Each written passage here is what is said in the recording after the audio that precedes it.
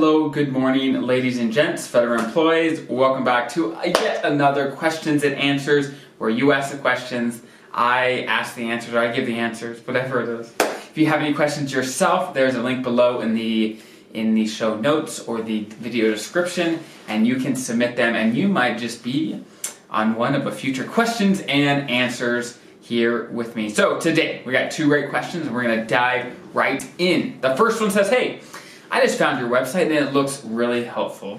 That's great. I am stuck in a retirement training through my agency and it is useless. I hear that all the time. So started Googling and I found your articles. Do you have any articles on how to retire long before your MRA or your minimum retirement age, along the lines of FIRE or Financial Independence Retire Early for feds? And is there a way to keep my health insurance until Medicare kicks in? So this is a great question that I think everyone should think about when it comes to planning for retirement. You want to know, what's the earliest time that I can retire, that I could leave and be good to go?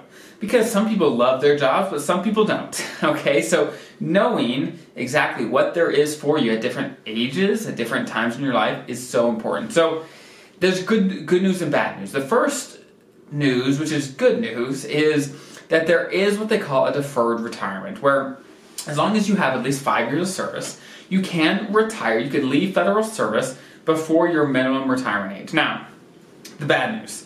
First, you cannot keep your health insurance with that type of retirement. You just can't. It's not allowed.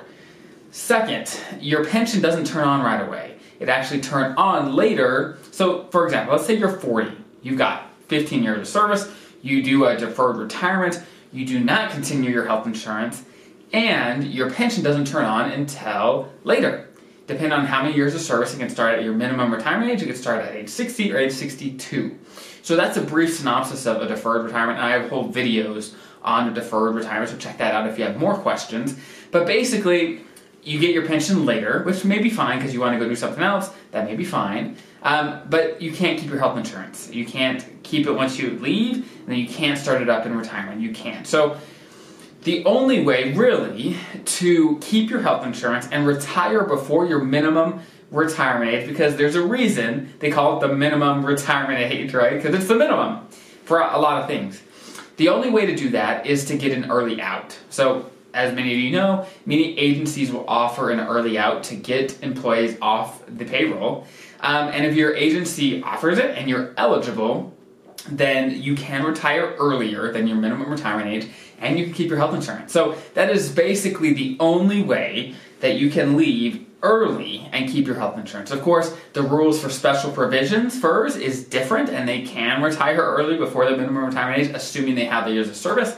But that is a whole different ballgame. For right now, I'm assuming this person is traditional FERS, so that is what I addressed. So that was question number one. Question number two, they say, hey, as an age 65 plus federal retiree, I am thinking of taking some of my tax-deferred TSP funds and moving them to an established Roth IRA outside the TSP.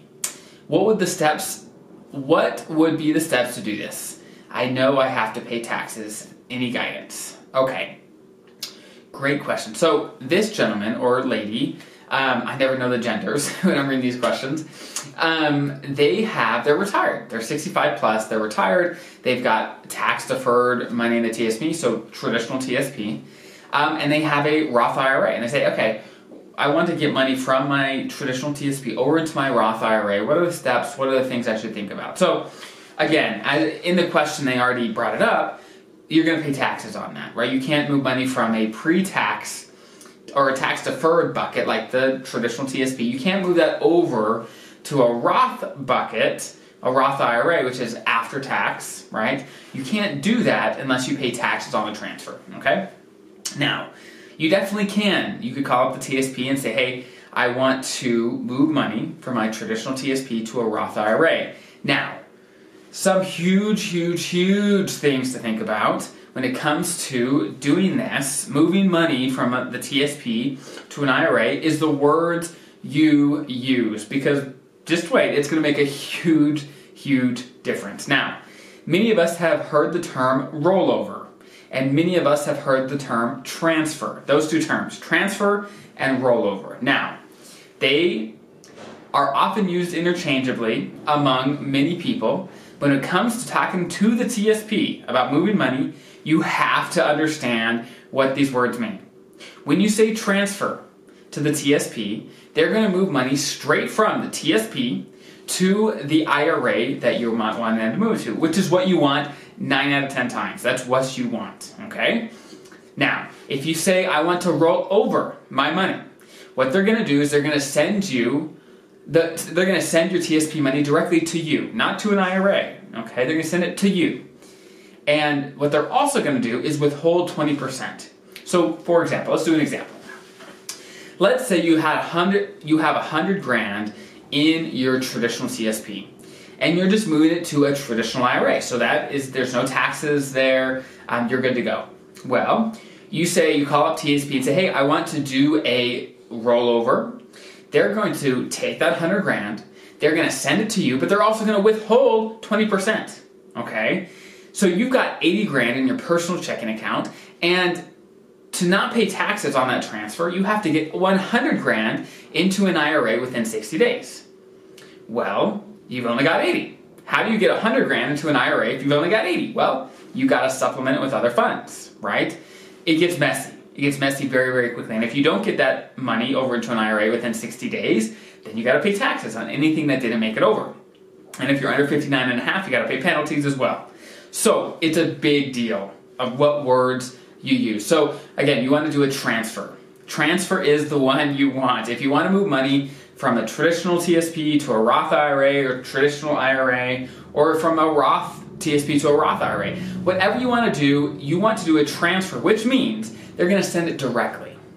They're going to send it directly to that IRA wherever it is, whether it is at Vanguard, Fidelity, Schwab, wherever it is, you want them to send it directly, okay? So don't use the word rollover, even though some people might use it interchangeably, and I do too when I'm not talking to the TSP, because it means different things depending on who you're talking to. But when you're talking to the TSP, know those two words and what they use those terms for, okay? Again, use the word transfer, have them send the money directly so they don't withhold the 20%, okay?